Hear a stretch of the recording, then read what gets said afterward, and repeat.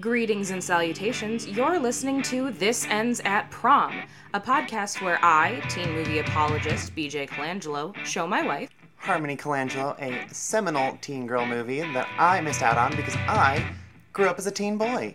Is today's movie truly emblematic of womanhood? Or of rose-colored nostalgia glasses warp your perspective. Circle yes, no, or maybe to find out if we're crowning a queen. Or if we're killing the teen dream. Welcome to This Ends at Prom. This Ends at Prom is a Pod People production. I don't wanna be your merch girl. I wanna be your goddamn idol. And I don't wanna have to work twice as hard for the same motherfucking title. But I realize that I probably won't be so lucky.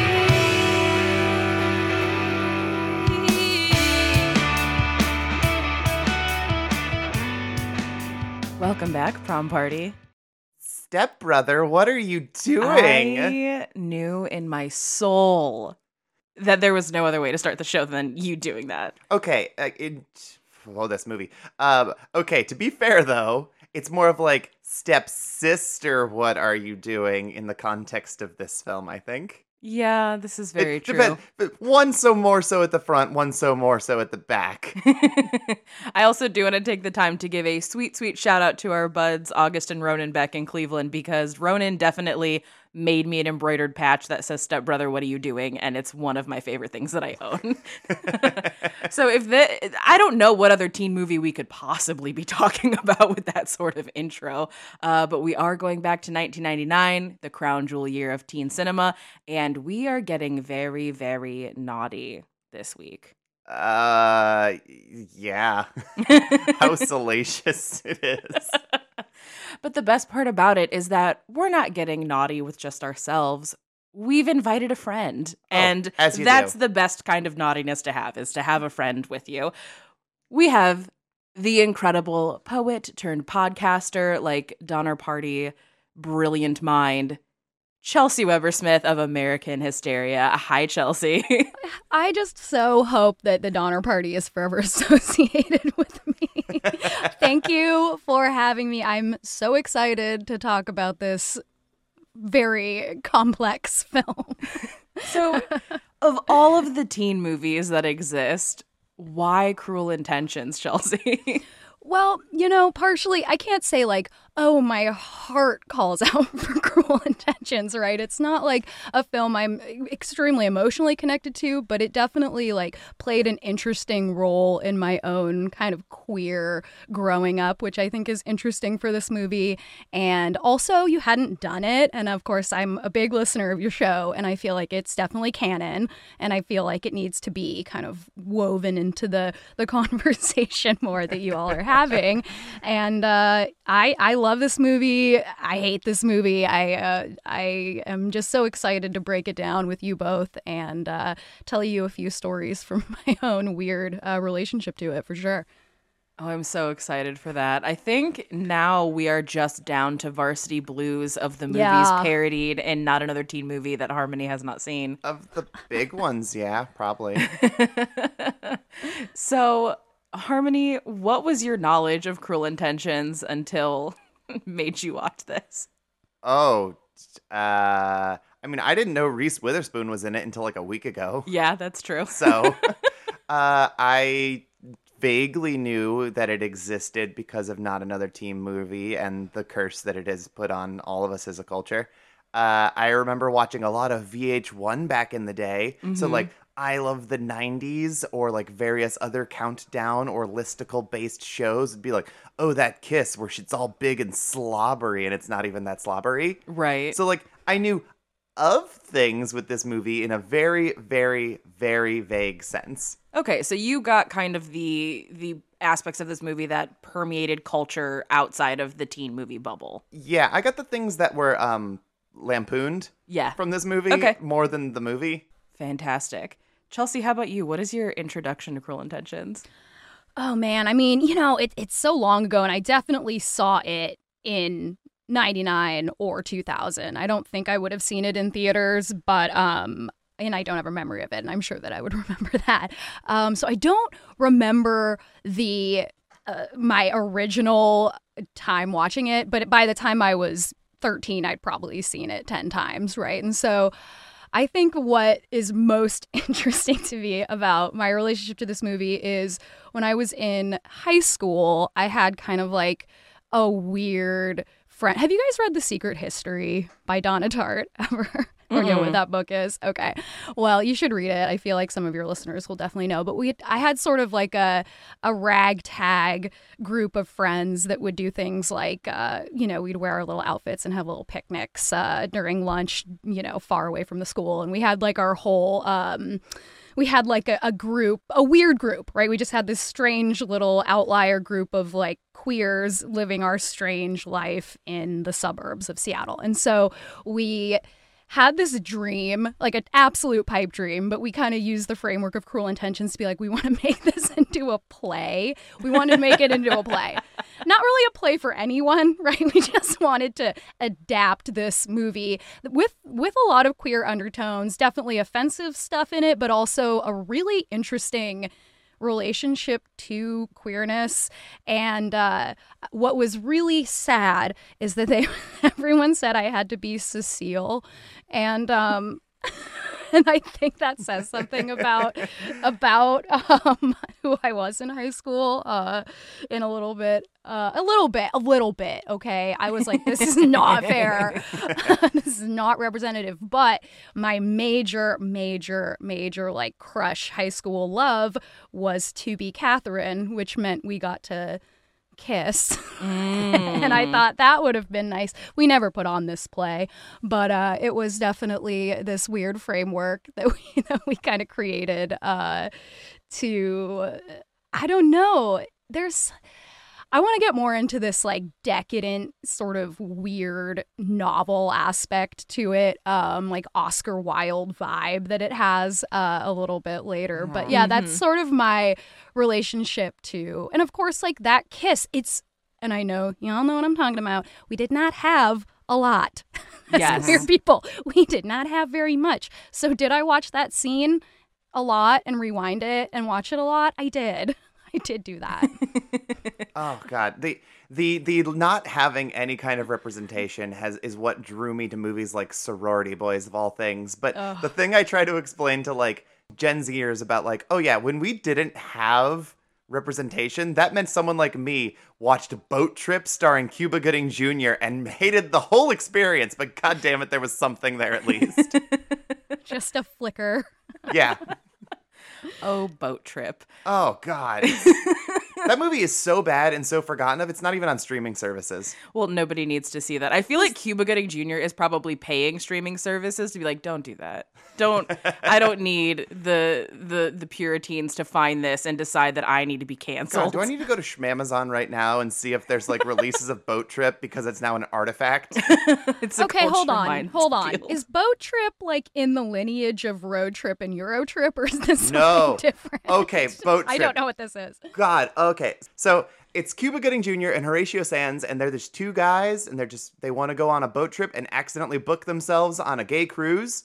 And then the whole movie is just gay panic and gay jokes for the rest of the movie. And there's a shot in the trailer that like they filmed it and knew this is our trailer shot where Cuba Gooding Jr. is dressed like a Vegas showgirl going, "How could you think I'm gay?"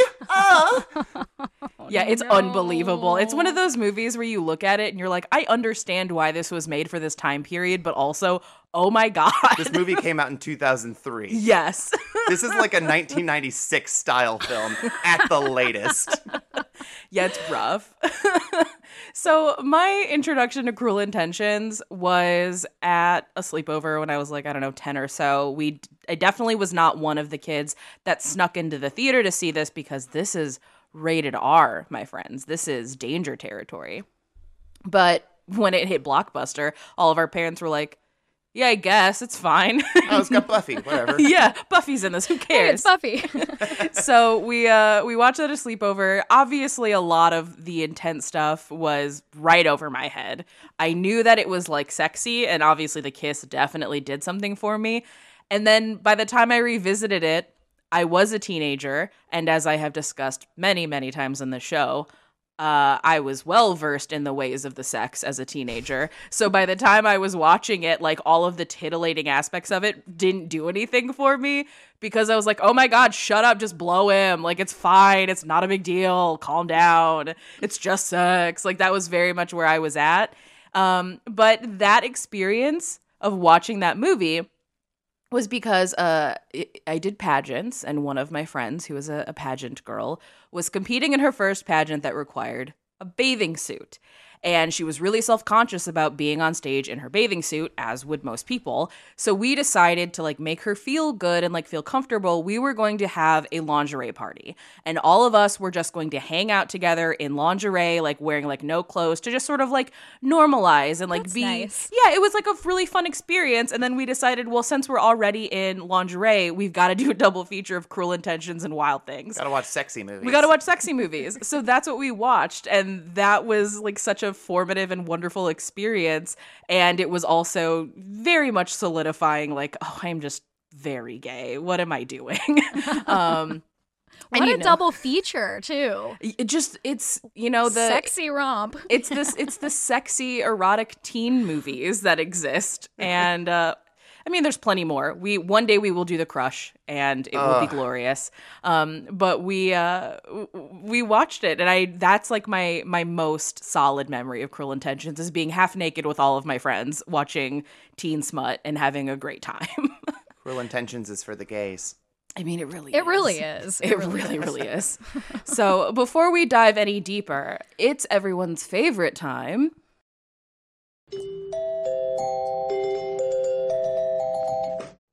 Welcome to the morning announcements.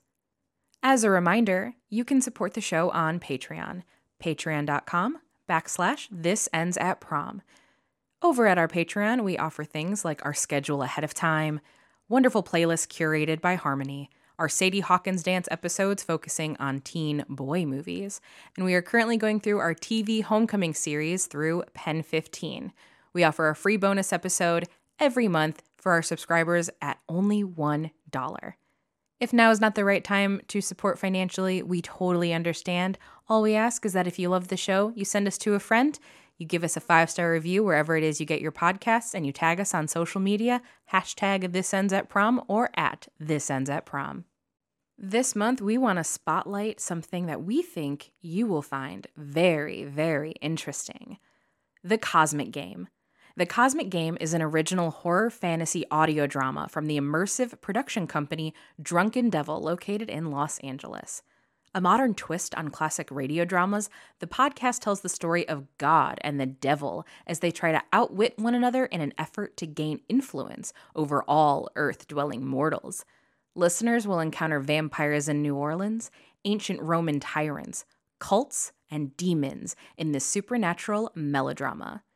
The Cosmic Game incorporates at-home cocktail recipes curated to match each episode for an unparalleled listening experience. The first 3 episodes are available now wherever you get your podcasts, with new episodes releasing weekly. For more information, check out thedrunkendevil.com. THE drunkendevil.com.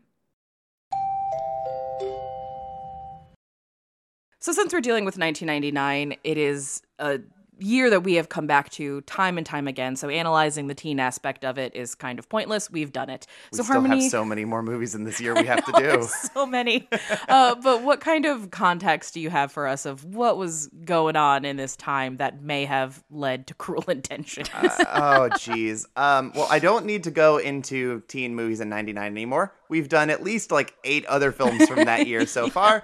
Listen to any of the context from those other ones. There you go. But the 90s is such a magical time because we're getting the resurgence, like the popular, big, mainstream, critical acclaim resurgence of the erotic thriller. Yeah, we are. And that means that you're getting erotic thrillers for teens. Yeah. Yeah, we are. I wouldn't say that this is a thriller. This is definitely an erotic drama. But it's a satellite of the erotic thriller. So obviously we have like the aforementioned The Crush. We have the aforementioned Wild Things, but there's also like The Babysitter. Poison Ivy 1 and 2. Cat Shay supremacy. I am here for it. To some extent, like, there's American Beauty, even though, like, the actual erotic part isn't so much the teens. It's Mr. Stranger Danger himself, Kevin Spacey. But it's so fascinating when you look at the trajectory of the 90s, because it's not until the mid-90s that you get the real teen boom that we know of as, like, a 90s teen film. And I think that this parallels the last time that we had really salacious teen cinema as a popular mainstay, which was the late 70s and early 80s. And that coincided at the same time where you also had, like, teen sex comedies. Animal House started it. Porky's and Revenge of the Nerds and all those kind of took it to the moon. The erotic thriller for teen films also kind of gets killed at the same time that you have the sex comedies return for, like, American Pie and all of, like, the gross out teen boy and, like, college age films. And now I think we're back into, like, the next 15-year swing where we're getting erotic teen stuff again, where it's salacious and we're talking about teen sexuality for the first time in a long time. But there aren't sex comedies because we're just done with them. That's a really good point. Like, That's really interesting. History just keeps repeating in this really fascinating way, but now we're just removing all of the unnecessary stuff. And the teen sex comedies that we do get now are a lot smarter than the ones before. Like, no offense, I love 80s teen sex comedies. They're usually dumb as hell. But movies now, like, you have something like The Package, which is a movie where a guy accidentally chops his penis off. There's only one trans joke in that entire movie, and it's by somebody who's kind of a bastard. So, like, that humor isn't normalized. Or you look at something like Blockers, which is mostly about parents having insecurities about their children being sexually active, and God bless you, John Cena. You're incredible in that movie. God, I want to do that movie. Let's do that for the show sometime. It'll be so much fun. Yes. The movie's so good. But no, you're absolutely right, because we are sort of getting that swing of erotic teen content again. Obviously, Euphoria being the most well-known example of You this. also have, like, Pen 15. You even have something like Big Mouth, Yeah. where it's like, oh yeah, we're talking about teen sexuality in a way that's making a lot of people uncomfortable, because it's like, oh, well, it's getting into this weird, like, pseudo-grooming, sort of like you're sexualizing teens category. And it's like, well, yes and no. It's complicated. Right. It's not so much sexualizing as it is normalizing the fact that teens do have sex. Yes. I mean, Yeah. the new Pixar movie Turning Red that just came out, I'm not going to spoil anything for you. It does not shy away from the fact that 13-year-old girls have urges, and it's wild as hell that exists in that movie. Like, I truly cannot process that got through the world of, we just need to make everything as squeaky clean as possible side of Disney. I cannot believe it got through. Wow. But it's there, and it's incredible, and we will be talking about that movie on a later date. But yeah, that's a great way of shaping the world of Cruel Intentions and how this movie got made, because it's kind of unbelievable how it got made. It's really one of a kind in a lot of ways, I think. So Yeah. Chelsea, for the listeners out there who have not seen Cruel Intentions, if you had to summarize this movie, what is Cruel Okay. Intentions about? It is a labyrinth. It is from a French novel, so from the 1700s, which maybe gives you a little bit of insight into the way that it, like, twists and turns, and all the characters come in and out of each other's lives in, like, different ways, and it's different depending on each scene. So here we go. I made some notes. I'm gonna do my best. Starts out with Sebastian, who is played by Ryan Felipe or Philippi. I think it's What's Philippi. the consensus? I think it's Philippi. Philippi, but I've been corrected. We're going with Philippi. Ryan Philippi. He is playing Sebastian, who is a super rich, elite prep school boy who has... I just want to intro... This isn't important, but Tara Reid's in the beginning, and I just want to say... She's fantastic. Her performance for like 5 minutes is wonderful. But we don't need to go into that. So, Catherine is Sebastian's stepsister, played by Sarah Michelle Gellar, and she is a real snaky lady. She has like a very cool crucifix necklace, not a crucifix, oh my god, she has what am I trying to say, like a rosary. She has a rosary necklace, and it opens up and inside is cocaine, and it's like a little coke scoop, and she can do coke whenever she wants, and they're just very, very rich, very old seeming for being high schoolers, like extremely well read, and clearly in a very strange, sordid step sibling sexual relationship, like will they, won't they type of thing that is present throughout the movie. So Annette is played by dear Reese Witherspoon. She's adorable in this movie. And Sebastian is one who is interested in conquests, sexual conquests, and keeps a journal. And his latest challenge is Annette, and she is the new headmaster's daughter. And in 17 magazine, she's written a virginity manifesto called something like Why I Wait. So they make a bet, Catherine and Sebastian, that Sebastian, if he can in fact sleep with Annette, which his stepsister believes he cannot, then she will finally have sex with Sebastian. So she will fuck her stepbrother that she's obviously been like kind of like making him, well, he's like in love with her, I think, right? Is that the thing? It sounds like he's been in love with her. He says that in his journal. But anyway. Yeah, but I think an important aspect of this bet is not that he wants to have sex with her, because I think he wants to hate fuck her a bit. But more importantly, that he can fuck her in the ass. Yeah, yes. He wants to put it anywhere. That's the bet. That's what convinces him. It's you can put it anywhere. So and then if he cannot succeed, then she gets his hot little car, which is a Jaguar Roadster. And so that's the bet. Catherine, again, Sarah Michelle Gellar, she is in this space where she's looking for some revenge because her ex-boyfriend or ex-lover has decided to toss her aside for a character named Cecile, played by Selma Blair, who's also, what a cast. Can we just say it's unbelievable. What a cast. She's angry. She wants to get back at court by getting to Cecile, corrupting her, making her slutty, whatever. So they kind of, okay. Am I doing good here? How are we doing? You're doing great. All right. Is this too much detail? Are we okay? No, I think this is good because, like you said at the beginning, this is based on the French novel that would then become Dangerous Liaisons. French. And then would become, Cruel Intentions. There's a lot of moving parts here. There are so many. And it's coming from the time period where we were like, what if Shakespeare but teens? Yeah, and I always want to know what if Shakespeare but teens. So yeah, this was my era. We got a lot of that in the late 90s. Yeah, and instead of using that, Roger Kumble was like, what if sexy French 1700s but teens? Yeah. And so yes, a lot of moving parts. So you're doing great. Thank you. Okay, so we have the idea of Catherine to get close to Cecile through kind of being her introduction. She's new to Manchester. And Catherine is just kind of coming off as what she calls, which I love.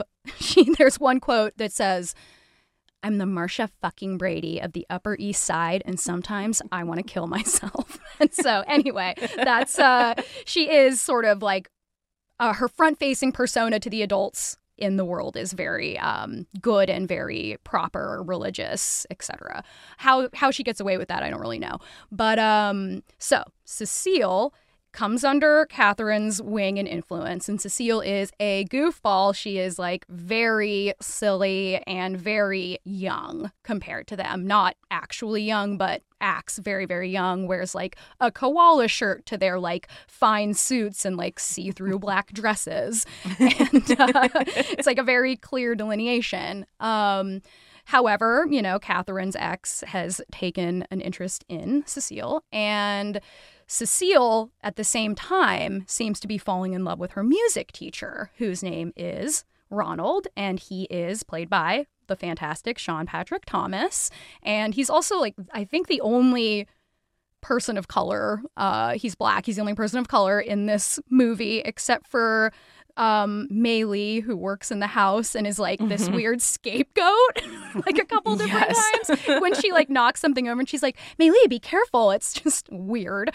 And then so Cecile is falling for Ronald, which of course in this world is seen as possibly reputation ruining, quote unquote, right? And so he's teaching her cello. It's super hot. We love it. And Catherine's encouraging this relationship because she sees the benefit in ruining her reputation, right? So she starts encouraging her to write letters to Ronald. Ronald and her start to develop a relationship.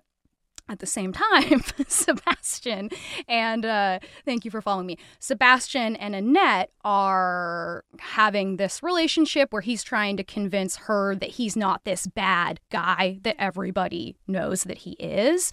And so he's posturing for a while, and then he obviously starts to have some feelings for her that continue on, and eventually, well, we'll get there. So Cecile's mom finds out about Ronald. Ronald and Cecile are no longer allowed to see each other. There's a whole scene where Ronald walks out yelling, "The black man is gone." And it's a great scene because Cecile's mom is obviously super racist and confronts him and he's like, I went to Juilliard. She goes, I got you off the street. And he's like, I went to Juilliard. So then, Sebastian, Annette, falling in love. She tries to have sex with him finally, like give him her virginity. And he can't do it, right? Because he's in love. And he's like, I can't do this. I've changed. And she is really, really, really rejected by that. So she's like, I'm leaving. I'm out of here.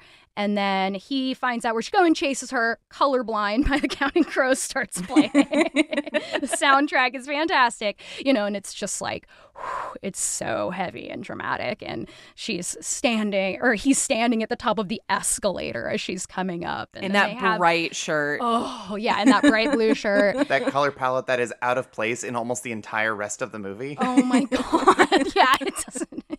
It's got, there are shades of Pleasantville in this movie for sure. So then they have sex in a very romantic, very 90s, like tender, but like weirdly sweaty. Did you guys notice? Like very sweaty. It's They're extremely sweaty. Somebody had a bottle of water on the ready that they were just spritzing them with in between takes. Yeah, I'm not sure who thought that was what it looks like. But anyway, so he comes to Catherine and she's like, did you do it? And he's like, yes. And then she basically is like, you're a fool. You can't change. Your reputation's going to be ruined, blah, blah, blah. So she basically manipulates him into thinking, okay, I have to break up with this girl. And so he does. He's super mean in that like really classic way where it's like, just basically like, just go, just get out of here. I don't love you anymore. And then Catherine's like, you fucking fool. You had love and you threw it away. Like, you let me convince you of that. Then she like says she won't have sex with him. And then Sebastian finds that Ronald, Sean Patrick Thomas, is now sleeping with Catherine. And then Catherine then tells Ronald that Sebastian has hit her and has also like had sex with Cecile. And then Ronald goes, finds Sebastian, who's just dropped off his conquest journal to Annette's house to sort of be like, this is who I am. Like, you can have this thing that was the most important thing to me. I'm throwing away, like, the bad person that I was. He's walking down the streets of New York. Sean Patrick Thomas walks up. They get in a fist fight. Annette just happens to be walking by, runs up and is like, no, boys, stop. And then she gets thrown off of them, right? Because she's trying to pull them apart. She falls into the road, a taxi cab speeding toward her. Sebastian dives in, pushes her out of the way, gets hit by the car and dies. Great. He's dead. So that's almost the end, except for probably the best scene in the movie, which is the scene where, first of all, Sarah Michelle Gellar is, well, you know, whatever her name is. I'm losing everyone's name now. Catherine is in the bathroom snorting some coke out of her cross and about to do the eulogy for her stepbrother at the big fancy Catholic funeral at their prep school. And then Annette walks in and is like, you know, they act like they don't know each other, and she goes out to do the eulogy, and all of a sudden there's like a, you know, a rabble rumble in the crowd, and people start walking out, and she gets really angry. They walk outside, and then it turns out that everybody now has a copy of Sebastian's journal, which details very, like, exactly who Catherine really is.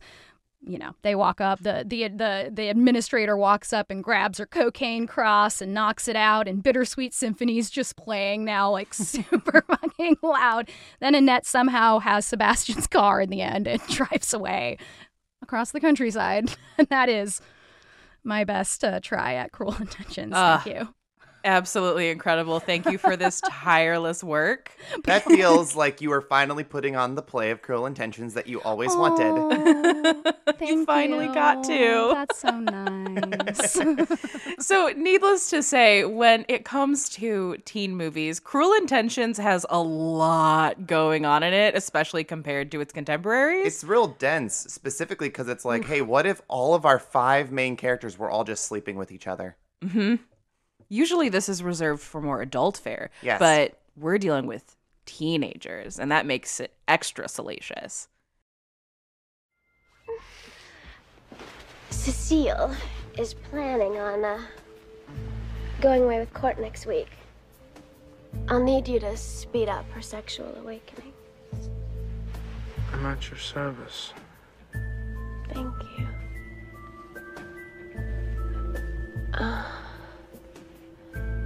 That feels good. Oh, sis, you're so tense. I know. I hate it when things don't go my way. It makes me so horny. I hate it too.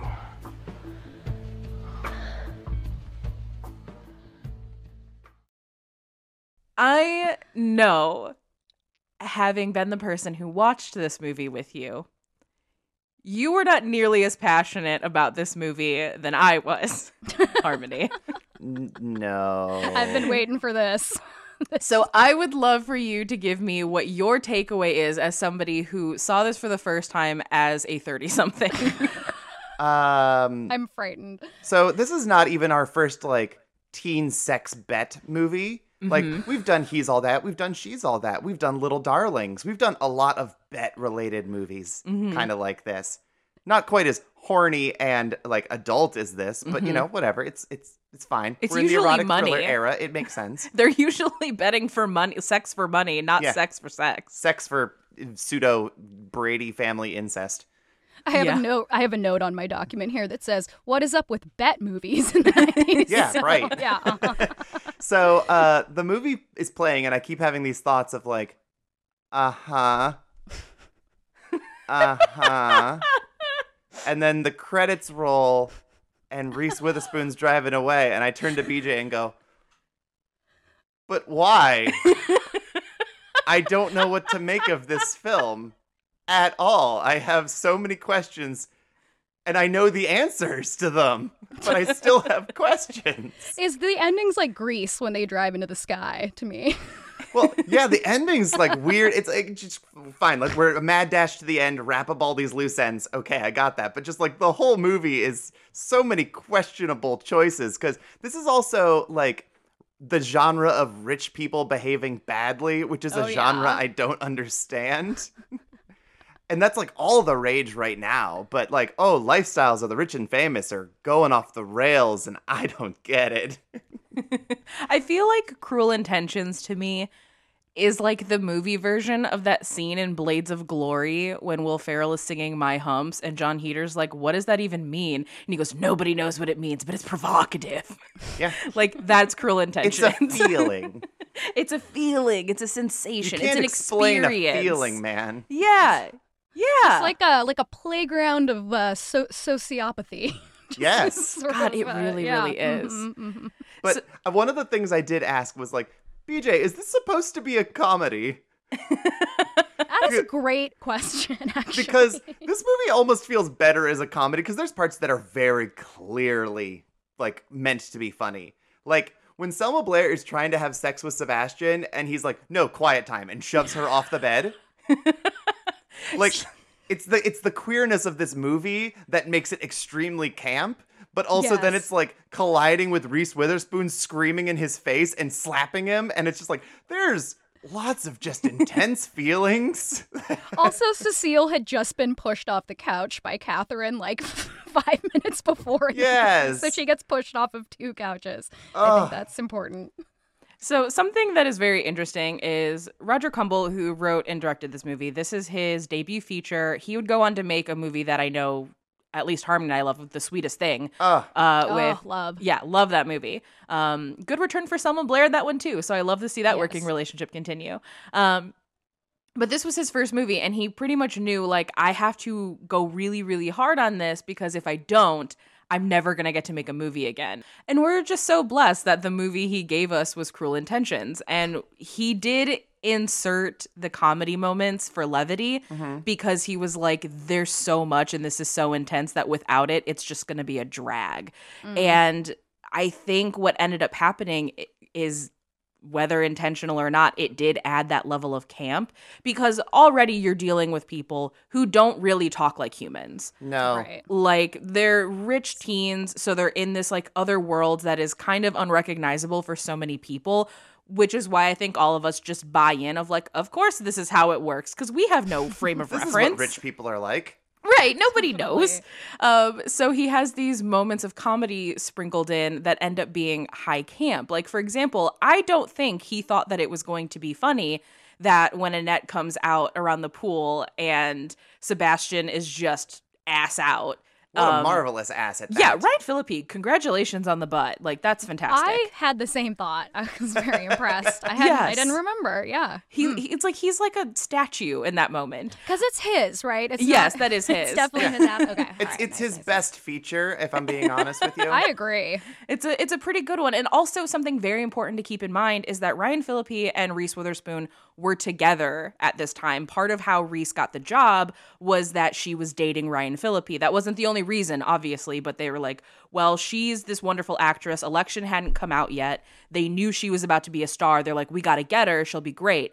So a lot of the scenes between the two of them, the reason that they feel so wonderful is because that's natural chemistry. Reese Witherspoon and Ryan Phillippe would get married the same year this movie came out, and she would give birth to their daughter Ava the same year as well. So They were young. they were very young. They got Yeah. married at, I think, Reese was 25 and he was 27, and she had both of her kids by 27. So like they were very, very young. But in the moment where they're fighting with each other, when she slaps him, that's not in the script. She was just running off of, if this person who is the love of my life really talked to me like this is how I would respond. And I guess when he leaves leaves frame, Ryan Phillippe left frame and threw up because he was like so emotionally just torn up because can you imagine him having to say those horrible things to like this woman who eventually becomes his wife? Like that's so awful. That's intense. Yeah. Yeah. That's some shit. So what is also very interesting is obviously 1999 is a heyday of teen cinema. Like a lot of these movies were in production. A lot of these actors all knew each other. They knew what each other was working on. And when word got out about Cruel Intentions, everybody wanted in on it. And Entertainment Weekly does these like oral histories of movies on anniversaries. And they did one for Cruel Intentions. And they talked with Sarah Michelle Gellar.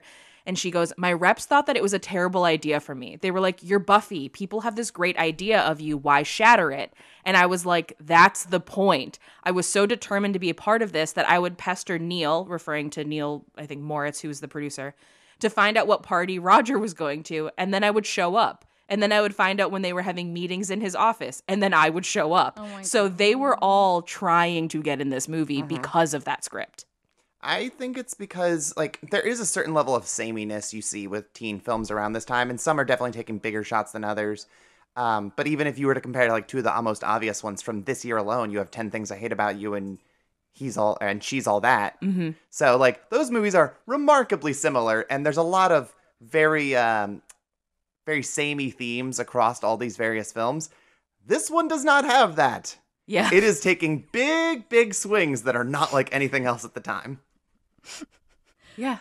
It's got the heightened teen dialogue that I think is like so fascinating to me. It is one of my favorite aspects of teen movies and television shows is that like the character, or in this case, most of the characters, well, I guess only two of the characters have that like you don't talk like a human being or you talk like a French aristocrat or some shit. And I think it's so much fun in it. My most favorite teen archetype is what I call the well-read mean girl. And I think Catherine is a very, very, very like a prototype of that archetype. And I just, it's the part of this movie I love so much. It's so deeply unrealistic. And it almost has a magical realism quality because it's so deeply. And I mean, I guess teenagers talked like this in the past. I don't know. I just keep thinking of Oscar Wilde, right? Yeah, definitely.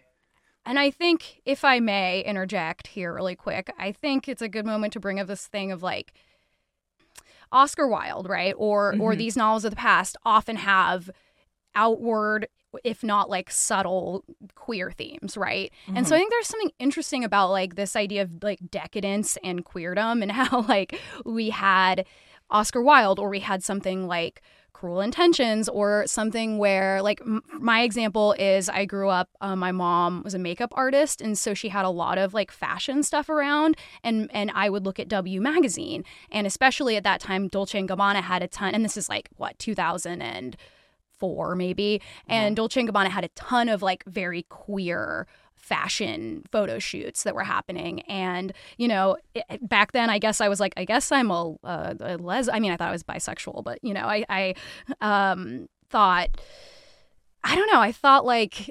because I guess like, again, the only representation that I had as like being a lesbian at that time, I guess I should say I identify as non-binary. At that time, I was thinking I was going to be a lesbian because there weren't tons of categories. And so I was like, I don't really feel like Ellen, one of my singular representations, is like at all who I'm going to be, or I just didn't feel connected to that at all. But I felt more connected to like art and like the aesthetics of these fashion magazines, which was so weird and so confusing. And again, like this like elite version of something. I don't know. I've just been thinking that there are a lot of these examples that come from. Do you guys know what I'm saying?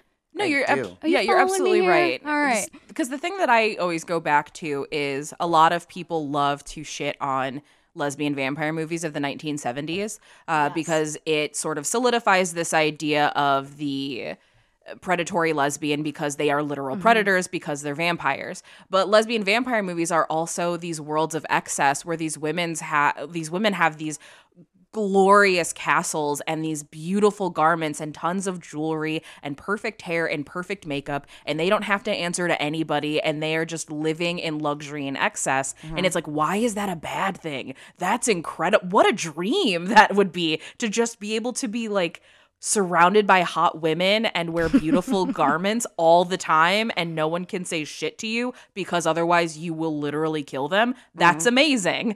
So there is like this like idealized almost dream that you can have as a young queer person trying to figure yourself out, because especially when the news and likely your parents or your church and your school are telling you don't be gay because you're going to burn in hell and your life's going to be awful, to be able to see something like a lesbian vampire film or a Dolce & Gabbana ad or Cruel Intentions where that queerness is luxurious and it is beautiful and it is exciting. Like there's something appealing to that. I think of it kind of as for me, since we're all dropping our little things, I was obsessed with early 70s glam rock, which people always are like, oh well, David Bowie, he's so fashionable. I was like, oh, but during that time it was a little more wild and space alien. Like, if you want to see what like real 70s glam rock is, you look up what Slade and Sweet looked like, because those outfits are not good, but in the best way imaginable. I think of it kind of as like emotional fetishization of a concept, where like you develop a fetish or like a misplaced attraction to something like sexually as like, oh, I saw a woman in leather pants and I happened to find her attractive, and the leather pants were like hugging her in a way that like I got to see a whole lot of her body I'd never seen before. So then you develop this interest in the leather pants because you think that's the thing you're interested in. But I think as queerness, you develop this thing of like, okay, cool. Well, I like 70s glam rock because they're wearing makeup and defying gender norms and they can wear whatever they want, despite all of these people, I think, being completely straight. I think every single one of the big glam rock people, aside from Mark Bolan, arguably, and David Bowie, were all very hetero. So it gets into this thing where you can pick out the thing that resonates with you, even if it doesn't make sense, especially when there's a void of what you're looking for. You grab onto that thing that is like so interesting and so fascinating.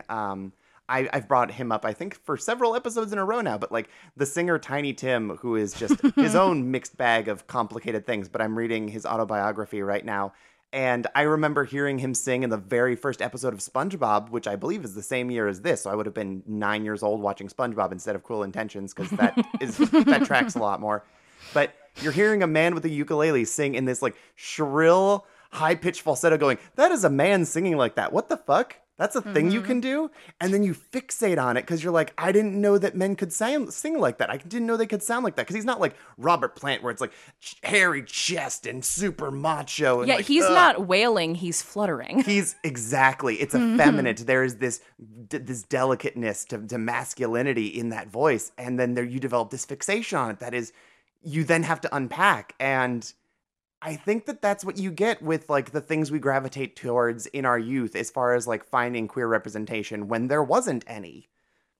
And I think, too, like, if you think of Oscar Wilde or anything like that, because that was also something I was reading in high school that was kind of helping me, which, again, elite queerness. And I think, I mean, where else, right, can these stories be told except in, like, havens of safety that are provided by having a lot of money or being an actually straight glam rocker, right? There's, like, you get to do these things and be safe.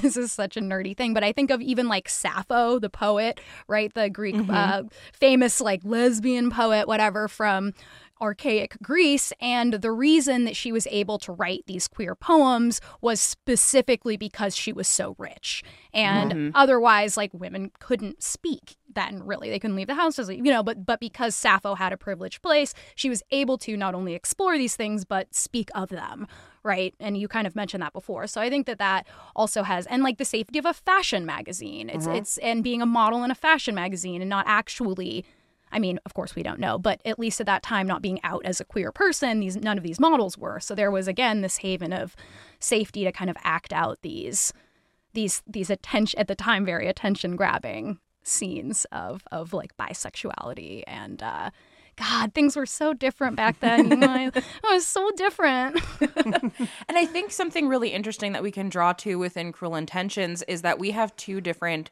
forms of homosexuality presented in this movie because we have bleach blonde Joshua Jackson. I don't know why between this and Urban Legend they were like, what if you just were bleach blonde? I liked it. It's such a weird look on him because his eyebrows are so thick and dark. It's just such a weird look. It's okay. I love Everclear. But we guys, really quick, he went to my middle school. I was really before I was there, but he went to my middle school anyway. Yes. Look at you, fancy, like 1 degree of separation. Mm-hmm. But Joshua Jackson's character Blaine is a wealthy gay boy at this school. He's also like the resident weed dealer, but it's so funny looking at him in a sweater vest, like measuring out weed. Like that is hilarious to me. And he has been sleeping with Greg, who is on like a football team. He's very jockey. And obviously Greg is not out. And there's this aspect of like humiliation with that. Like Sebastian is trying to get information because he thinks that Greg badmouthed him to Annette. So he's like, oh, I'm going to set this up for you. I'm going to like bamboozle you, take a picture, get proof that you're gay. I'm going to out you. And he uses that information as blackmail. And like, obviously that's super horrifically problematic, but like it was the 90s and like this is unfortunately a very common thing and it was not safe to be out. It was really bad. So we have that aspect of queerness where Joshua Jackson is very okay with it and he doesn't give a shit, probably because he has $1 bajillion and is not trying to be a professional athlete so that, you know, the relationship is different. But then we have Cecile and Catherine in Central Park just making out in the middle of the day, no fucks given. And that is a semblance of power. Like, they're able to do that because they are wealthy, number one. They are women, number two. So there is an aspect of fetishization and being able to cater to the male gaze that makes them doing that in Central Park acceptable, whereas Greg is very much in the closet and is terrified of that getting out. And that's such an interesting thing that is really not explored a lot, especially not within the same movie. No, but I think something that's worth bringing up when you have this conversation about the two aspects of queerness and how it's shown is this is the 90s. This is a decade of irony where, like, Sarah Michelle Gellar's character of Catherine isn't actually trying to have sex with Cecile. There's this thing of being like, well, I'm just teaching you how to do this because there's an end game to this. There's a ploy to it, but, like, I'm not actually into this. And you're not actually into this. Like, we like men, so, like, it's fine. But there's also this intense element of, like, shame with men. Like, you are shaming men repeatedly for being like, oh, you're a football player and you like men? That's gay. Like, you can't be into that, and we must shame you for being gay. Oh, hey, Sebastian, you're in love with a girl? Fuck you, buddy. Like, I'm going to shame you for being in love. Like, there's so much intense complications with how men are showing emotion in this movie, and it's not present with women. Yeah. I think that's a really good point to make. Well, what do we have here? Look, Valmont. Okay. It's the first time I've ever done anything like this. I was just Really drunk and blah, blah, blah, blah, blah. Please don't tell anyone. This could ruin my whole career, man. Your career. Greg, what about your family? I mean, can you imagine the humiliation your father's gonna feel when he finds out his pride and joy is a fudge packer? Something that I wanted to bring up in this Entertainment Weekly interview is they asked the characters about all of their queerness, and they have such a lovely attitude about all of it. Aww. So Joshua Jackson says, the vibe on set was playful, and that was nice because my first day is doing the scene where I'm giving a blowjob. So I was diving into the deep end, but I was more concerned with making my character real. You didn't see a lot of gay characters, period, but especially gay characters that were not caricatures. So I wanted to make sure that even with the dialogue that was so beautifully over the top, that he still felt like a person. And I think that's really evident in his performance. It's a great performance. I mean, it's small. It's a small part in it, but it's like he shines. It's impactful. And it's not caricature-y, and it's like a really weird relationship this movie has to homophobia, right? Because it's like it's like Sebastian's best friend, right? And so it's not that Sebastian himself is shaming. It's like, I know you will be shamed, so I can blackmail you. Yes. And it's not good, but it's interesting. Yes. That's society being homophobic, not specifically Sebastian. Yes. Right. He is merely being a vessel of this feeling. Yes.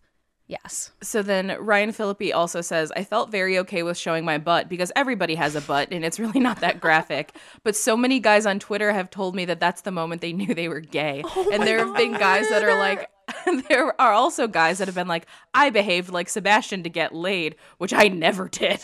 And then my personal favorite, because it's just so beautiful, Selma Blair says, I'd never kissed a girl before, and I remember I was like, what if I'm a really horrible kisser? And then my mother, after seeing it for the first time, told me, honestly, Salma, did you have to use so much tongue? That poor Sarah. She looks so delicate, and then you just have that Goliath in her mouth. Oh my God.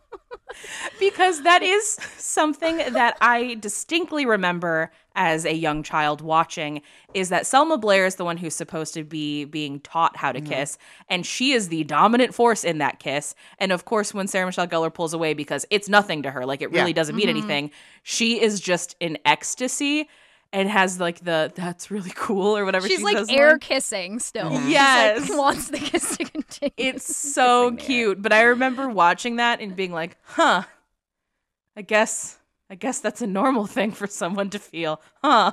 Cool. Yeah, it's actually kind of nice because it's like, it's not, I don't know. It shows that she can just be like a little queer. Like it's not that big of a deal. She can like feel something while kissing this woman, but it doesn't like mean, she doesn't have some sort of like huge, like, oh my God, am I gay moment. She just sort of, it just is a kiss. I don't know. It's interesting. Kissing's nice. Kissing's It is. nice. It's nice. And something else I think is like exceptionally wonderful to bring up is that we've been talking a lot about how like it was a different time. It was a different time. And Roger Kumble even says, I got to revisit the movie a few years ago when we put up the musical because stick a pin in that. And I was like, whoa, I don't know if we should do this with some of these things. I was like, oh my God, it was another time, you know, not that that's an excuse. And I love that even the guy who wrote this movie revisited his movie and was like, whoa, shit, okay, yikes. Yeah, okay, yes. So even Ryan Phillippe says, at that age, it didn't feel as lascivious, and I'm not sure that I would have seen it the same way that you would see it in retrospect. And Sarah Michelle Gellar goes, what they're doing to her is horrible, and we could never make that scene today. Let's put it that way. And Selma Blair goes, yeah, but Cecile enjoyed almost every moment of it. She's so odd. She wasn't a shrinking violet, though, either. She wasn't upset. She was almost delusional for the better. Which I also certainly was. Which I also think is a good point, because Harmony, you had some issues with Selma Blair's character the entire movie. It feels too weird. First of all, Selma Blair's the oldest one in the four main characters of the Like, cast. of actor, like real life, yes, she's Yes, the oldest. she's like 26 or something at the time of Yes. filming. And granted, they're all in their like mid-20s, so I don't believe any of them as high schoolers, but let's set that aside. I've known Selma Blair as being like a badass her whole career, and to have her playing what feels like Jennifer Garner in 13 going on 30 for most of this movie feels weird. It's so weird. And then also there's this collision of like, she's the one sticking her tongue more into Catherine's mouth. She's the one who's telling Sebastian, I like it when I'm on top. Like, she's being so much more forward, and I'm like, okay, that's an element of Selma Blair, but also everything about her reads like so much younger, and it clashes with who I know Selma Blair as in retrospect, and also just what she looks like. Mm-hmm. I mean, she does wear like coral, and everyone else is dressed like they're one of the vampires in Blade. Yes. All black. yes. All black, everything. Like, and oh my God, Ryan Phillippe with that long ass coat and those sunglasses. Oh, Like, it just makes me think of that line of Grandma's Boy of like, how much do clothes cost in the Matrix? Because like that's I mean, it was 1999 though. Like, that was a thing that we were doing, this like weird cyber goth sort of thing. I a love lot Vampire the of Masquerade. questionable sunglasses. Oh yeah, a lot of like weird little sunglasses that were red because why not? Yes. It was the future, baby. Yeah, sure was. Y2K who? Oh my gosh. But no, I think that all of the characters, like, at least for who I know them all, Reese Witherspoon makes sense. Ryan Phillippe, I'm not really familiar with. But, like, I find a hard time with this movie in terms of being, like, a sexy movie for me as a 30-year-old, knowing who these people are. That's fair. Because Totally fair. I'm like, I don't know, Sarah Michelle Gellar doesn't scream sexy. Like, it's nothing against, like, her aura in this movie or her aesthetically. It's just sexy is not the word I go to. It's, like, not even, like, the 20th word I go to if I were to describe her. Reese Witherspoon's not sexy. She's cute. Selma Blair I think of as a badass. So then you have all these weird sex things that aren't colliding, and the way I kind of pitched this when I was saying, like, is this movie a comedy? Is like when I had to suffer through watching The Dark Knight Rises, and I'm like, oh, this movie's bad, but if you watch it as a comedy, it's phenomenal, and it's one of my favorite Batman movies. Watching this, like, these characters be sexy, but it feels so out of place for them, and it's not any kind of statement on them as actors. It makes it way funnier to me, and then that confuses me more because the scenes are so serious. You're watching it like in a meta. Yes! Oh, God, I'm using so much out-of-character knowledge as I'm, like, orchestrating, like, my own thoughts while watching along with it. It's so weird.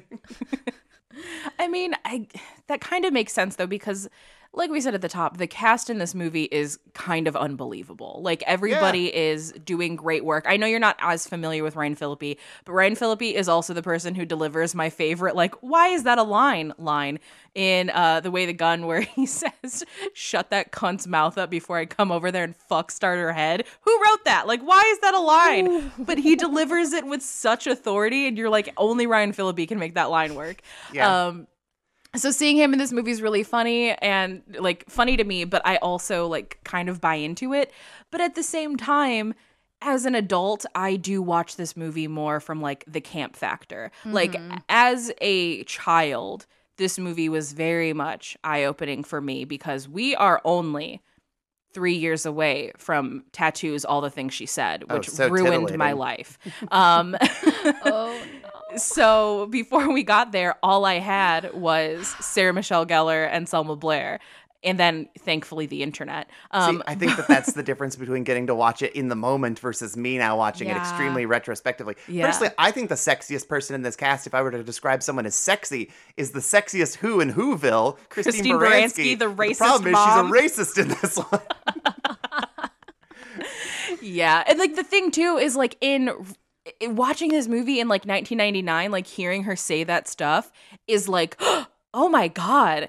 In 2022, hearing it, like your Oh, instinct. that's how rich people talk. Yeah, your instinct is to kind of laugh because it feels like a weird commentary on like rich waspy white people and just, you know, making fun of them. It's so weird how differently this movie hits years later and at different age groups.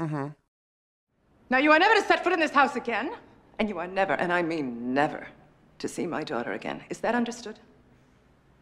First of all, I never touched your daughter. And second, I would like to think that in these times, someone of your stature could look beyond racial lines. Oh, don't give me any of that racist crap. My husband and I gave money to Colin Powell.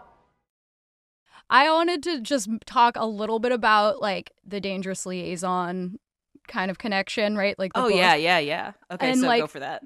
Literally, I have very little information because I was like, should I read this novel? And then I was like, I don't really read like old novels. I just want to watch teen dramas.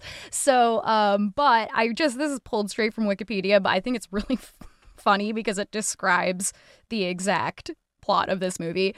Two narcissistic rivals and ex-lovers who use seduction as a weapon to socially control and exploit others, all while enjoying their cruel games and boasting about their talent for manipulation. It has been seen as depicting the corruption and depravity of the French nobility shortly before the French Revolution. The book has been described as merely a story about two amoral people. So, pretty good adaptation, I'd say. I think so too. And I think that if we're going to explore those sort of characters, teenagers work really well for it. Ooh, yeah. Because it also kind of, like, obviously the stakes are high. Sebastian fucking dies. Like, the stakes exist. But also, the last scene when Catherine is outed as being the manipulative monster that we know her to be, that is the most devastating thing that can happen to like the queen bee is your reputation being ruined. They talk about reputation so much in this movie. And if this movie were to have been made with adults, which it was, like I think Meryl Streep's in the movie of Dangerous Liaisons. The reputation aspect of it is so like a non-relatable aspect for so many people. Whereas even though this movie is not relatable due to the wealth, reputation as a teenager is everything. And it doesn't matter what economic class you come from. That is a thing that all teenagers can relate to. And I think it was really, really smart of putting it in a high school.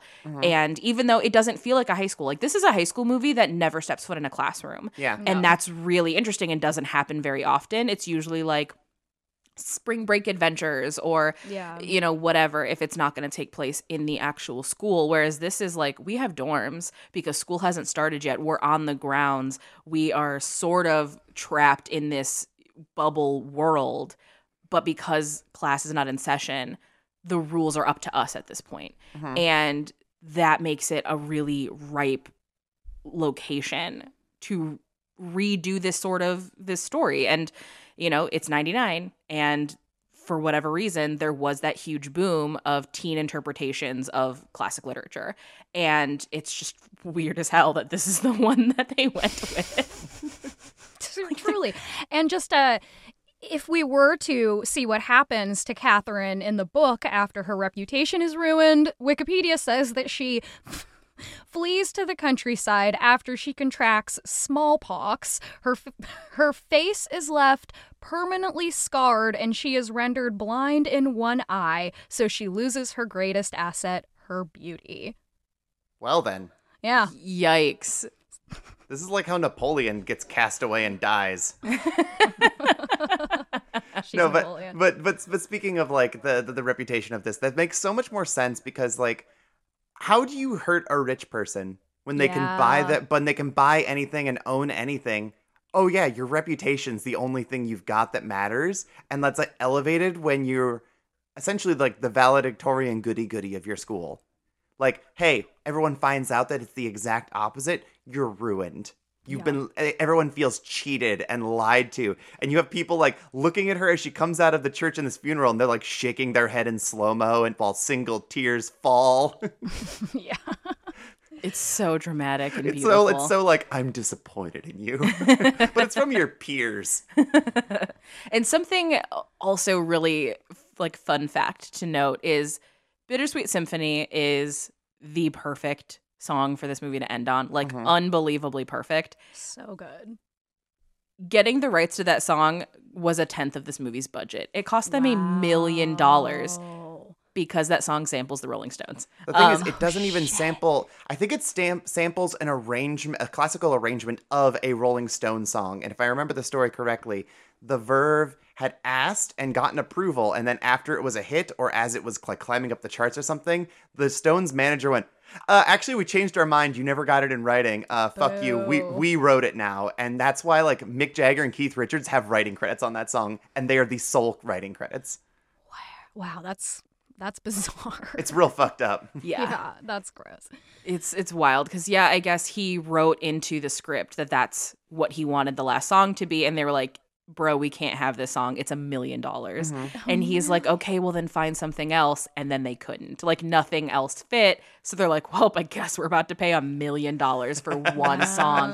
Honestly, investment was wise because I agree. That moment is so good, and it has to be that song. It just does. It does. You need the classical arrangement that makes it like feel rich and wealthy and elite, and then for it to and kick old, in. kind and of. old, yes, right? you need that, and then for it to hit with like that very 90s male singer to say it's bittersweet. It's like, chef's kiss. Yep. Perfect song. Perfect. See, what's really funny about this soundtrack is one of the only things I knew about it going into it was like, oh yeah, I know people have always told me like the soundtrack's really good, and I remember Tori Amos is on it, and like the band at Pulp that I really love, their song Like a Friend is on it, and I'm like really excited to like get there, and I'm watching this movie, and then it ends, and I'm like, those songs aren't in this movie. What? And I look it up, I'm like, I was thinking of the soundtrack to Great Expectations. Oh, too bad. But you got Placebo. Come on, that. It's true. Yeah. Oh. I was very happy about that. But then I was like, yes, another classical adaptation in the 90s. God, we just did all of that. Whenever people talk about like, there's no original ideas today, I'm like, there've never been original ideas. No. What are you on? We've been doing this forever. No. Oh, God. But okay. Something that we haven't really addressed that I do think is fairly interesting is that most of our characters kind of end where they began, more or less. Like maybe just an enhanced version, or like their circumstances have forced like the circumstances around them to change, like in the way of Catherine, but she's still the same. Sebastian goes through like a massive character change over the course of this whole film. And it's like implied to be like 2 weeks or something, like an extremely short amount of time. And I that ties into how Bittersweet Symphony works, where it's like talking about you can change, you can't change, et cetera, et cetera. And I don't know. What does it say as like a teenager who is like pure id and fickle and decadence, where everything is hyperbolic and it's the most intense feeling you've ever felt in your life? What does it say that like you meet a girl, and I mean, it's Reese Witherspoon, so like obviously that is the biggest thing imaginable. But what does it say about meeting the one person that's going to change your life forever and turn you from being like essentially the worst person in New York, aside from maybe your stepsister, into a redeemable character at the end? Yeah, I don't know. Did you guys watch Love is Blind? I have watched some of Love is Blind. Okay, all right. Not watched I'm all not of gonna it. go into it then. There's just a character that has a similar kind of redemption arc in that short amount of time, but then turns out to still have been an asshole. So the question is, if he hadn't died, would Sebastian still be a good guy? Or did he just die when he happened to, like, show his, like, humanity? Like, there's this great poem by, I think it's Maxine Kumin, who, it's like, it's about Romeo and Juliet, but like 30 years later, like if they hadn't died. And it's just this scene of like Juliet looking at Romeo and he's got some egg like in his stubble. And it's just like this kind of like revolting moment where it's like these, you know, like do these characters like was this eternal love or was this just an infatuation that led to a death, and is the change permanent? And if they had been together, would it just be some horrible relationship within 6 months? We just don't know. I think that leads to the power of the ending and kind of the teenage idealization that we have with our relationships, like your high school sweetheart, like, oh, my first love, the one that got away. I think these are these really lofty concepts that we fixate on when we're teenagers, and we don't think about 30 years from now. Because like I'll look back every once in a while and think of like a live journal that I wrote or an all poetry poem or something that I did when I was really younger, and you would read the way that I talked about the people in my life as if like they were the greatest thing that ever happened to me, and like my love would have gone to the ends of the earth. And yeah, I look back at it now and I'm like, no. Like in the moment, absolutely that's how I felt. Like everything is so much heightened because this is your current, this is your future. Like you can't fully look beyond where you are at that age. And I think even as we get older, like I'm in my 30s and I think ahead about like being an adult, and I'm like, yeah, I definitely don't have enough money saved to retire. So I know I'm going to be working forever. But that's kind of the end of it. Like that is the end of me thinking about like the future because I can't comprehend it. And I think that it's because so many things can change in our lives that like you have no fucking clue. Like I got cancer at 23. I have literally no idea what the rest of my life is gonna have for me because that's kind of shit that I shouldn't have been thinking about until I was way older. And it's like, well, okay, like anything is possible at this point, so I can't even attempt to predict. Like that can't happen. And like for me personally, do I think Sebastian was a changed man? No, I don't. Do I think that it is a good thing that everyone in his life saw him show that sign of change and then he died and now they get to have like remember him that way and not as like the monster that he was? Yeah, I think that's a great thing for all involved. Sure. I mean, people glamorize everyone. Oh yeah, the martyrdom post-death. Yeah. Yeah, of course. Like I remember I had to go to my brother's funeral after he got hit by that train. And everyone was talking about, I was like, oh my God, he was such a caring person. I was like, he liberally used like the N-word and called me a faggot all the time. And also was like a very mean drunk who he wasn't a good person, but like whatever makes you feel better about being here, I guess. So I guess the irony is that no one gave a shit about Sebastian at his funeral. It was only when they went outside that it was like, oh yeah, cool. Catherine's trying to hijack this for herself. Let's make this all about her by shaming her now. It's a shame movie. There's a lot of shame in this movie. Oh, what an intense feeling. Is there a more powerful teen feeling than shame? No, that's the driving force. Yeah, exactly. So I don't know. Was Sebastian changed? I don't know. He was the best version of himself at the time. I like to believe that he would have been a better version of himself. Maybe not like the best version that we see like when he died at his peak, but I can't imagine he was going to go back to being the horrible person that he was at the beginning of the movie, ruining his therapist's life. Oh, I mean, I think that he would have, because what would have happened is Annette would have been like, you know what? I'm better than this, and would have pieced out and done something better and been with somebody better. And Sebastian would have been like, well, time to fuck my sister finally. Bye. Yeah. Like he would have spiraled. See, I guess I'm just an optimistic person. Yeah, I guess so. You give far more grace for people than I do in instances like this. It's true. Well, here's the thing. And I think this is what it boils down to, is that you have the scene where it's like a person version of when someone's trying to scare a dog away in a movie where it's like, I hate you, go on, get. And you like throw a rock. It's like, no, get away from me, go. Where he's like trying to yell at Reese Witherspoon. And at least in that moment, it's like, oh no, he's capable of feelings. Like he's crying and he's shaking. And it would have been so easy for him to just be like, peace, I'm out. Bye, I don't need to see you again. But like he's giving her this respect. So like he's capable of it. Like, he's unearthed a thing. Pandora doesn't go back in the box. Okay, that's a good point. That's fair. He's going to be like 10% better. Hey, yeah, that's an improvement. That is true. That is I'll still take an it. improvement. You go from an 80 to a 90, that's a B to an A. So, like, Exactly. That's true. you're doing some I good work hate there. that he needs, like, women who are strong and have no patience for his bullshit, like Reese Witherspoon, to have to force him to improve. Like, that's shitty behavior. But also, this movie points out, like, how we don't let men have feelings in the 90s because we'll shame them for it. So he's never really had to grapple with having emotions. So it's complicated in that sense. But I'm an optimist. That's so nice. I do want to go back real quick to a point that you made earlier, Chelsea, about the well-read mean girl, because we talk a lot about mean girls on the show because we get a lot of them. And I love that you described her as the well-read mean girl because I think that is definitely my favorite brand of mean girl because she's not a mean girl that screams in your face. And she's also not a mean girl that Regina George's it where everything sounds like she's judging you. Like you can kind of hear the upward eyebrow in the voice. Catherine will just like look you in your soul and be like, yeah, and I'm going to ruin your life and it's going to feel really good. Yeah. And it just cuts so much deeper because there's power in the restrain. And Catherine is so restrained because when she finally like reveals to Sebastian that like the big bet was actually not about him and Annette, it was more about like she wanted to ruin his life because she thinks it's funny because he's a toy.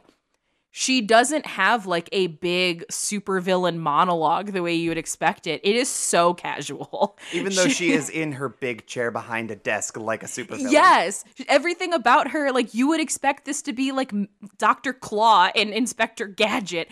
And instead it's just her drinking wine and it's like, you're a fool. I don't fuck losers. Sorry about it. And like, it is so calm and that is terrifying. Like it's just so scary and I love it. And I think it's because I wish when I'm mean and powerful, I wish that I had that stillness and I don't. Oh, no, I'm too emotional. You're too much of a spicy Chicago Italian for that. Yeah, it comes out real hard.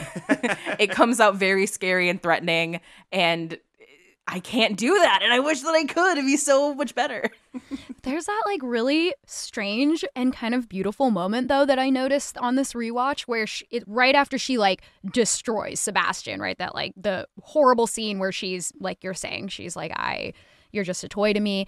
As soon as Sebastian like walks out of the room and leaves, it like stays on her face and her face is like does that very, very classic Sarah Michelle Gellar like I'm gonna cry but I'm not, like just in Buffy that was constant like wide-eyed. Like it's just so Sarah Michelle Gellar. But yeah, and it led me to the question of like, who is Catherine beyond this like evil cartoon? Because she obviously is like she's hurt herself in some way by hurting him, and it's almost like she didn't want to do it. It's a really weird kind of choice, but it's really good because it really opened up the character in a way to me. Do you guys notice that moment?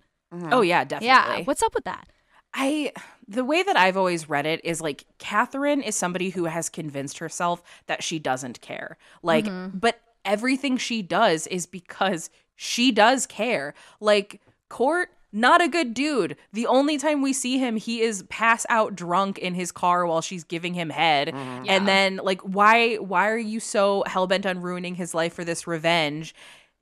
He doesn't matter. Like that guy sucks, but you care because you don't like that you were rejected. Like it really did hurt your feelings.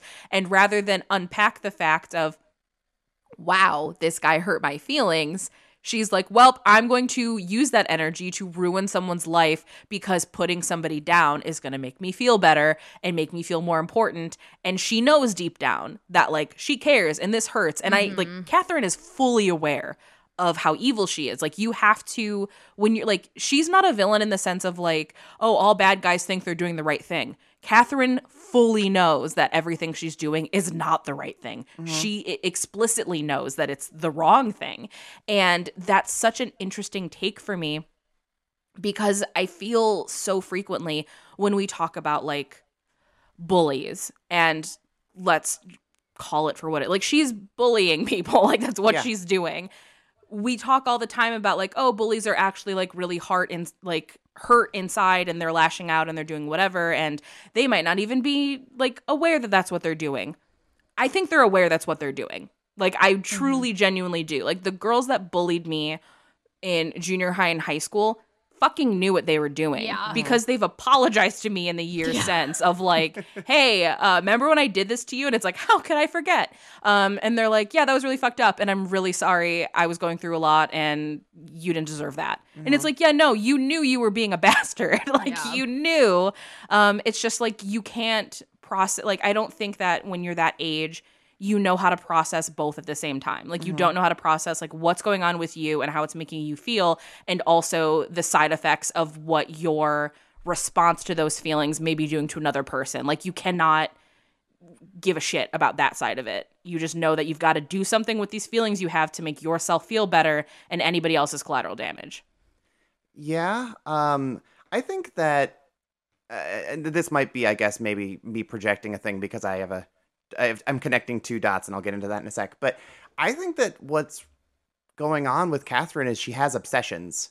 There is a song I like called "You Will See Me" by a British poet / hip hop artist named Scroobius Pip, who might be a butthole in real life. I honestly don't know. He just seems to kind of give off that vibes.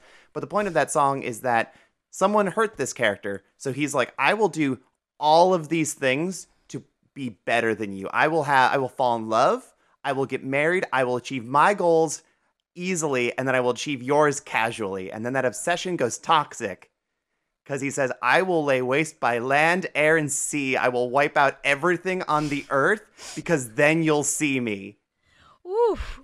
And that's what this feels like. It's like, Court hurt me, so I will destroy everything around everyone so that you know what you fucking walked away from. Oof. I like that. That's good. Yeah, that's Catherine. That's her.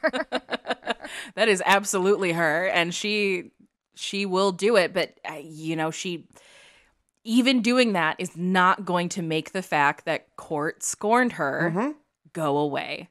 No. And that is the most teenage part of it all, is that we do all of these things when we're young. And honestly, plenty of people until they're old. People now. God, everyone go to therapy, for the love of God. I know the that 90s. We shamed people for going to therapy. Yeah, I know. We go to therapy and then we have to fuck Tara Reid to ruin our therapist's lives. I understand. Also, this movie deals with like revenge porn. Like, that's insane to me. I know that there's a more appropriate word for that now. Like non-consensual shared sexual assault materials, I think is the correct word. It definitely didn't have a term in 99. It did not have a term in 1999. But yeah, he like leaks her nudes on the internet, and that's, I think, the first time I've ever seen that happen in a movie. That's wild as hell. But yeah, I think so frequently we do things because we're hurting in a way, and we feel like, I don't know, this is gonna make me feel better. Like, I know so many friends who like get dumped, and then they're like, I'm going to completely do a makeover on myself. I'm going to lose a bunch of weight. I'm going to like look really hot. And then they're going to know what they missed. And I'm like, but are you happy? Like, did you losing that weight and dyeing your hair a different color, did that suddenly make you not still feel heartbroken? It didn't. Cool. Maybe that's the thing you should be working on. Maybe. Just maybe. Just misdirecting your self-improvement. Yeah, because any change is better than no change. Yeah. What shall we toast to? To my triumph. It's not my choice to toast, but it's your call. To your triumph over Annette. What's so funny? Silly rabbit. My triumph isn't over her. It's over you. Come again? You were very much in love with her. And you're still in love with her. But it amused me to make you ashamed of it. You gave up on the first person you ever loved because I threatened your reputation. Don't you get it? You're just a toy, Sebastian. A little toy I like to play with. And now you've completely blown it with her. I think it's the saddest thing I've ever heard. Cheers.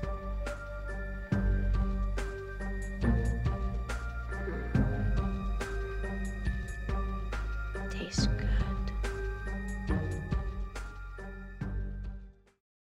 So I think the other thing we haven't talked about with Catherine is that there's that great little monologue she has in the beginning about how unfair it is that Sebastian can fuck whoever he wants and she can't. And she says something like, God forbid I exude confidence and enjoy sex.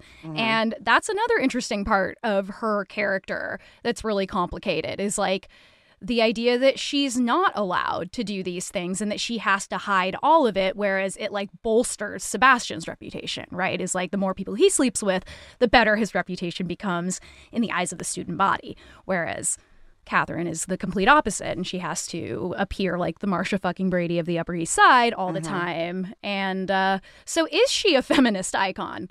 Yes or no? Maybe an older wave of feminism.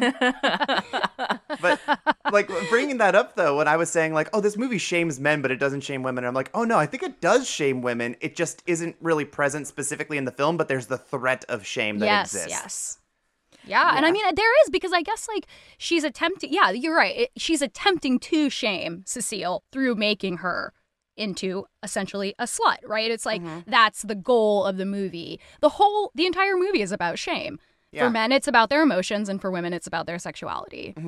Yeah, they do that to Tara Reid. Like, all of her secrets get out. Like, oh my God, she does have sex and does do coke. Oh, yeah, the scandal. Yeah, the scandal.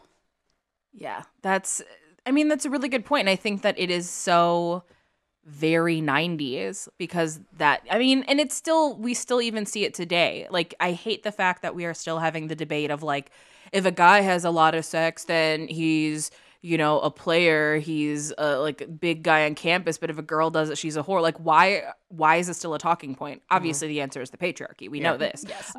But I wish that we were further along than we are. But nope, still a bunch of white dudes with flannels giving their voices on podcasts about women and still using outdated metaphors about master keys and locks and just all that bullshit. Hate that that's still a thing, but it's still a thing. I don't know. In terms of Catherine being like a feminist icon, I think that there is something to be said about allowing a female character that has sexual autonomy to also be a huge fucking mess. And like, in a weird way, there is something really refreshing about that. Like, there's a reason that I love characters like Catherine, and then Courtney Shane in Jawbreaker, I think, is the other like real flip side to that coin. I love the fact that they are so imperfect, because especially now we've gotten into this really weird trend of all of our characters, we don't want them to be Mary Sue's, but they've got to be these strong female characters, and like we've lost the space of mess. They can't be too flawed, because then they're hard to relate to. Right. And it's like, somebody like Catherine, we can look at this character objectively and be like, yeah, she's doing a lot of really bad shit. Like, she's not doing good things. But there's also a lot of anger within her at the way that the world exists systemically. But at the same time, there's a lot of privilege that allows her to express that anger in ways that are really toxic and really destructive to the world around her. Like, had she been in different circumstances, these are not things she would have been able to do. She would have had to learn how to channel those emotions differently. And who knows how that would have manifested. Nobody she would have know. had some grand plan, right? It wouldn't have been this like quiet, silent, insidious, like complicated plan, because nobody's got time for that. Right. It would have just been, you know, something simpler, I guess. A simpler confrontation. And then you also have to take into consideration, too, like, she and Sebastian were forced together kind of without their consent. Like, their parents got married, and now these two people that are, like, just oil and water, just terrible for each other, they have to share proximity. They have to share reputation. They have to know each other. They have to interact with each other. And it's bad. Like, the two of them are in an abusive and toxic relationship, but one that neither of them can actually leave from. And so then, like, that's manifesting in these really awful ways. And that's something to take into consideration. Like, I read a lot of Am I the Asshole on Reddit because, I don't know, it makes me feel good. And the amount of times that I have read things about parents or step-parents talking about, like, oh, my stepson and my stepdaughter don't get along and they're constantly fighting, and am I the asshole because, like, I favor one over the other or whatever. I don't understand, like, that should be part of the decision making of getting married, of like, if your kids fucking hate each other and like are destructive, don't get married. Like, your families should interact with each other more before you get married, because like that's not good for them. And it's so clear that their parents are like rich assholes who did whatever they wanted and don't care about their kids. Like, yeah, there's like one mention of them. He's like, your alcoholic father was diddling the like on the yacht or some shit. Yeah, it's very brief. Adults don't exist in this world, really, except for, I guess, Cecile's mom. Yeah. So I have a question now. Is that let's use another example of like an erotic thriller of this era, Eyes Wide Shut. Oh God. So that is just like that is rich people doing salacious things behind the curtain because they're able to buy their way into a secret society. The Illuminati. Yes. The sex orgies of the Illuminati. Exactly. So they're only able to do that because they have money. Let's assume that these characters are the exact same characters and they're forced together, like specifically Catherine and Sebastian, but they don't have money. Mom and Dad don't have money to travel the world and ignore them. They don't have all of their means met, like overly met, dare I say, so that they have absolutely nothing to worry about other than their bored little games. Is that the root of why everything about them is broken? Ooh. Honestly, this is going to be a hot take. I'm going to say yes, it is the root of why they are the way that they are, because they don't have to worry about having their needs met. If those two were in public school, the guidance counselor from Heathers would have scooped up Catherine a million years ago and been like, yeah, we're going to work on this. Something is very clearly broken here. Also, they probably, like, not saying that I advocate for bullying, but if they didn't have so much money, they probably would be getting bullied. Yeah, people would be calling them on their shit. And you're absolutely right.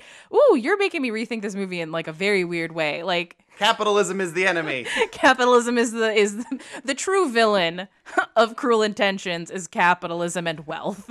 They've had no consequences. None. Right? Yeah. None so they whatsoever. have no idea that, like, it's almost like nobody's told them that there are other people who are real, right? They are just seen as expendable figures in like this weird fucked up chess game. I don't know. Yeah. And the therapist says at the very beginning of the movie that, like, hey, you were born into this rich family, but like it's not your fault of the circumstances you were born into. Like, the movie's aware of it. Yeah. Yeah. Mm-hmm. And I think that that's also really important, too, because we get in a lot of these discussions a lot with, like, white privilege and just privilege in general, of this idea of, like, well, you know, I didn't choose these circumstances. I was born into it. And it's like, well, yeah, but you continue to benefit from it. And it's really important that you interrogate, like, how you fit in this world and why you benefit from it and not abuse that. And no one has had that conversation with them, and they are absolutely abusing it. Here's the thing, though, is that most of the time I'll defend, like, you know, a dumb rich character in like a teen movie because it's like, oh, no one's ever had this conversation. They straight up don't know what they don't know. And that's reasonable. I can at least understand that, even if I'm like frustrated with them. But no, someone is straight up telling Sebastian this and he's not listening because he's distracted with the game he's playing. Yeah, that's a good point. Well, he's enjoying it. Like you said, Catherine is like fully aware that she is a sinister being. Like, that's her whole brand. And so, yeah, it's just, I think it does have to do with being a consequenceless individual with all this time and all this boredom, right? That you have to create this drama for yourself. Yeah. You just need to feel something because you gotta fucking feel something. You don't feel cold. You don't feel hungry. You don't feel being bullied. The only thing you get is like shame. And it's almost like you're self-shaming yourself because of your circumstances. So you need to do anything to feel powerful and feel something. Yep. Ah. How sad. Right? I'm not trying to make these characters be like, actually, they're victims, but I'm saying it's complicated. It's complicated. You don't know what you don't know, but they knew. Yeah, and I think that that's a really good point. I think that's why I think so many people have gravitated towards this movie, because whether we recognize it consciously or not, I think we know that there's something deeper here, even though like there is a level of camp to this movie, but there's a lot of stuff going on, and because it's so complicated just in the story, like the actual story beats are complicated, I think we also know that these characters are complicated. They're not stereotypes, they're not archetypal, and that is interesting, but they have like hints of it, so we kind of know, but at the same time we don't. And like honestly, we could have an entire podcast dedicated just to analyzing Catherine. Like she's so rich for interpretation. Should we? We're gonna just start an entire new podcast. Like, let's welcome. quit our podcasts. Yeah. Welcome to the Coke Rosary Hour. Cruel interpretations. Cruel interpretations. Done. Oh, it's perfect. Green lighting immediately. So to kind of wrap things up a little bit, Cruel Intentions is not lightning in a bottle. It has gone on to spawn 2 sequels, a jukebox musical that I've heard is actually phenomenal. And they back and forth for a while. They've been trying to get a series made. The last I checked, I know I had to write about it for work. Apparently, there is going to be a Cruel Intentions streaming series coming as well. So it's coming back. Oh. Do you know anything about it? Do you know who's doing it? Anything? Like, is this gonna suck? It feels like it's gonna suck. There's always the looming threat of it sucking. Well, like the show of I Know What You Did Last Summer, another Ryan Phillippe vehicle. You know, I was really disappointed with that. All right, so here's what I can tell you about the new series. And I wrote this in October. A lot of things could have changed since then, but this is at least the latest news update that I've received.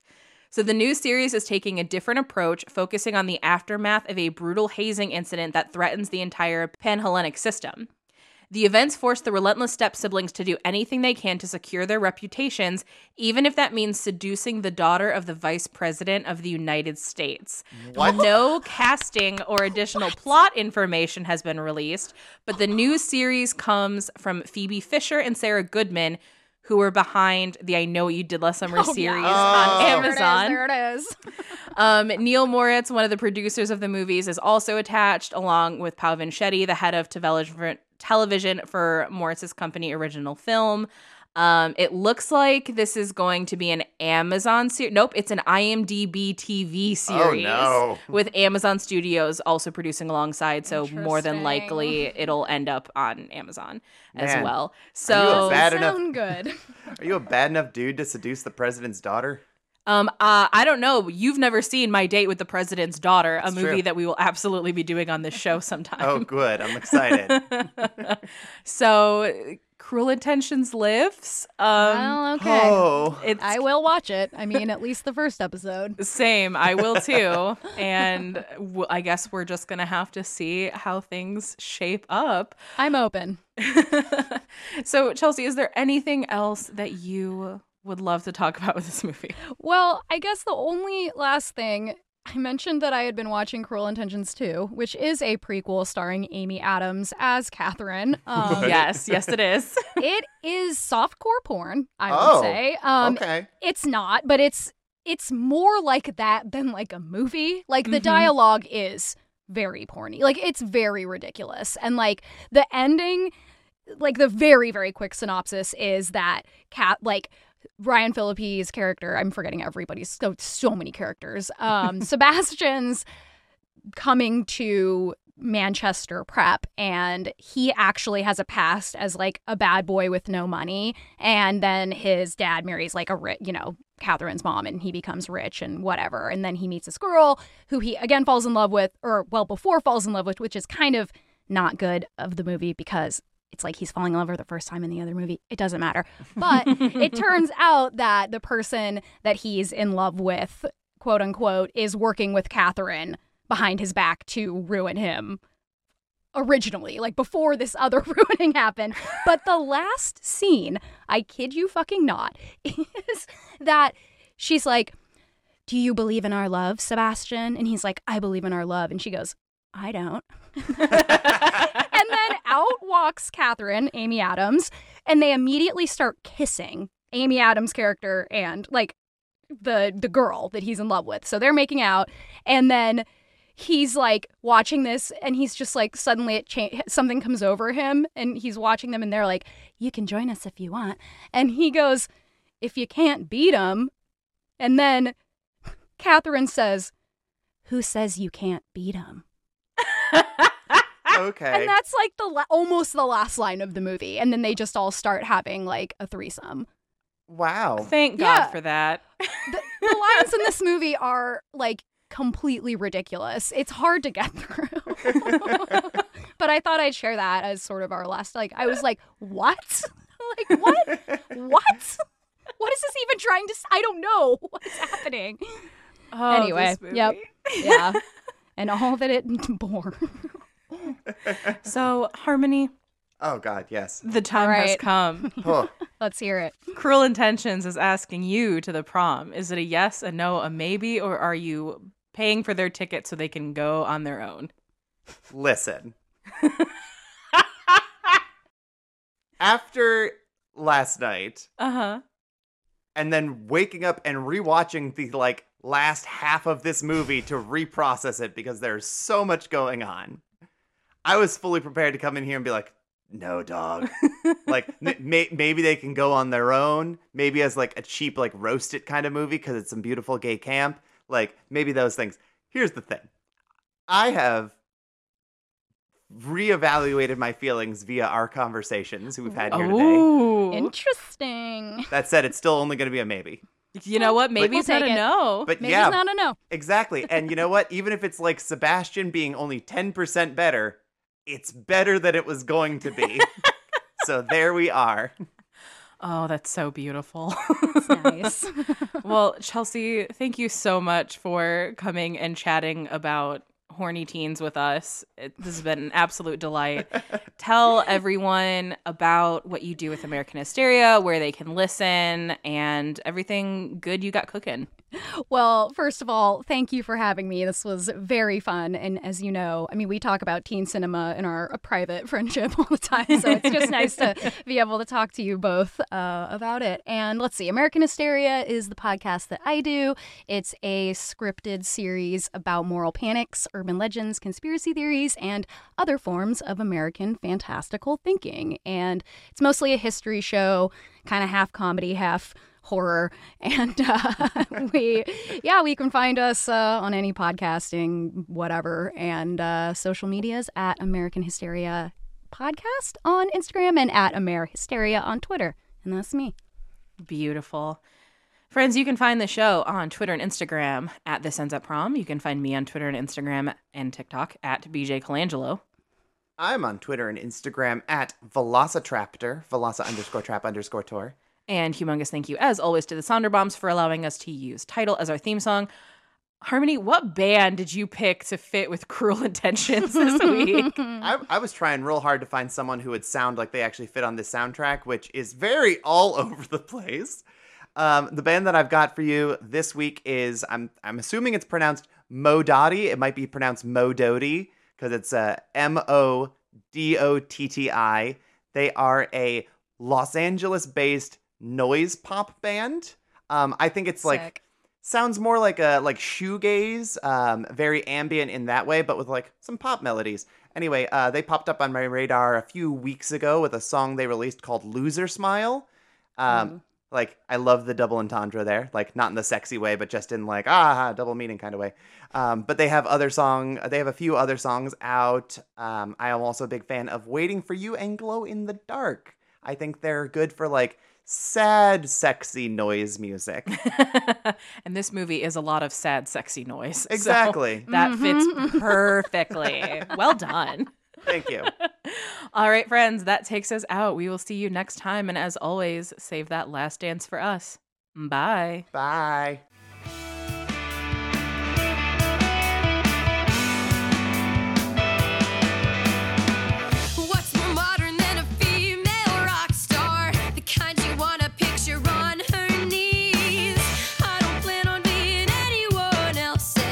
So I'm not a priority.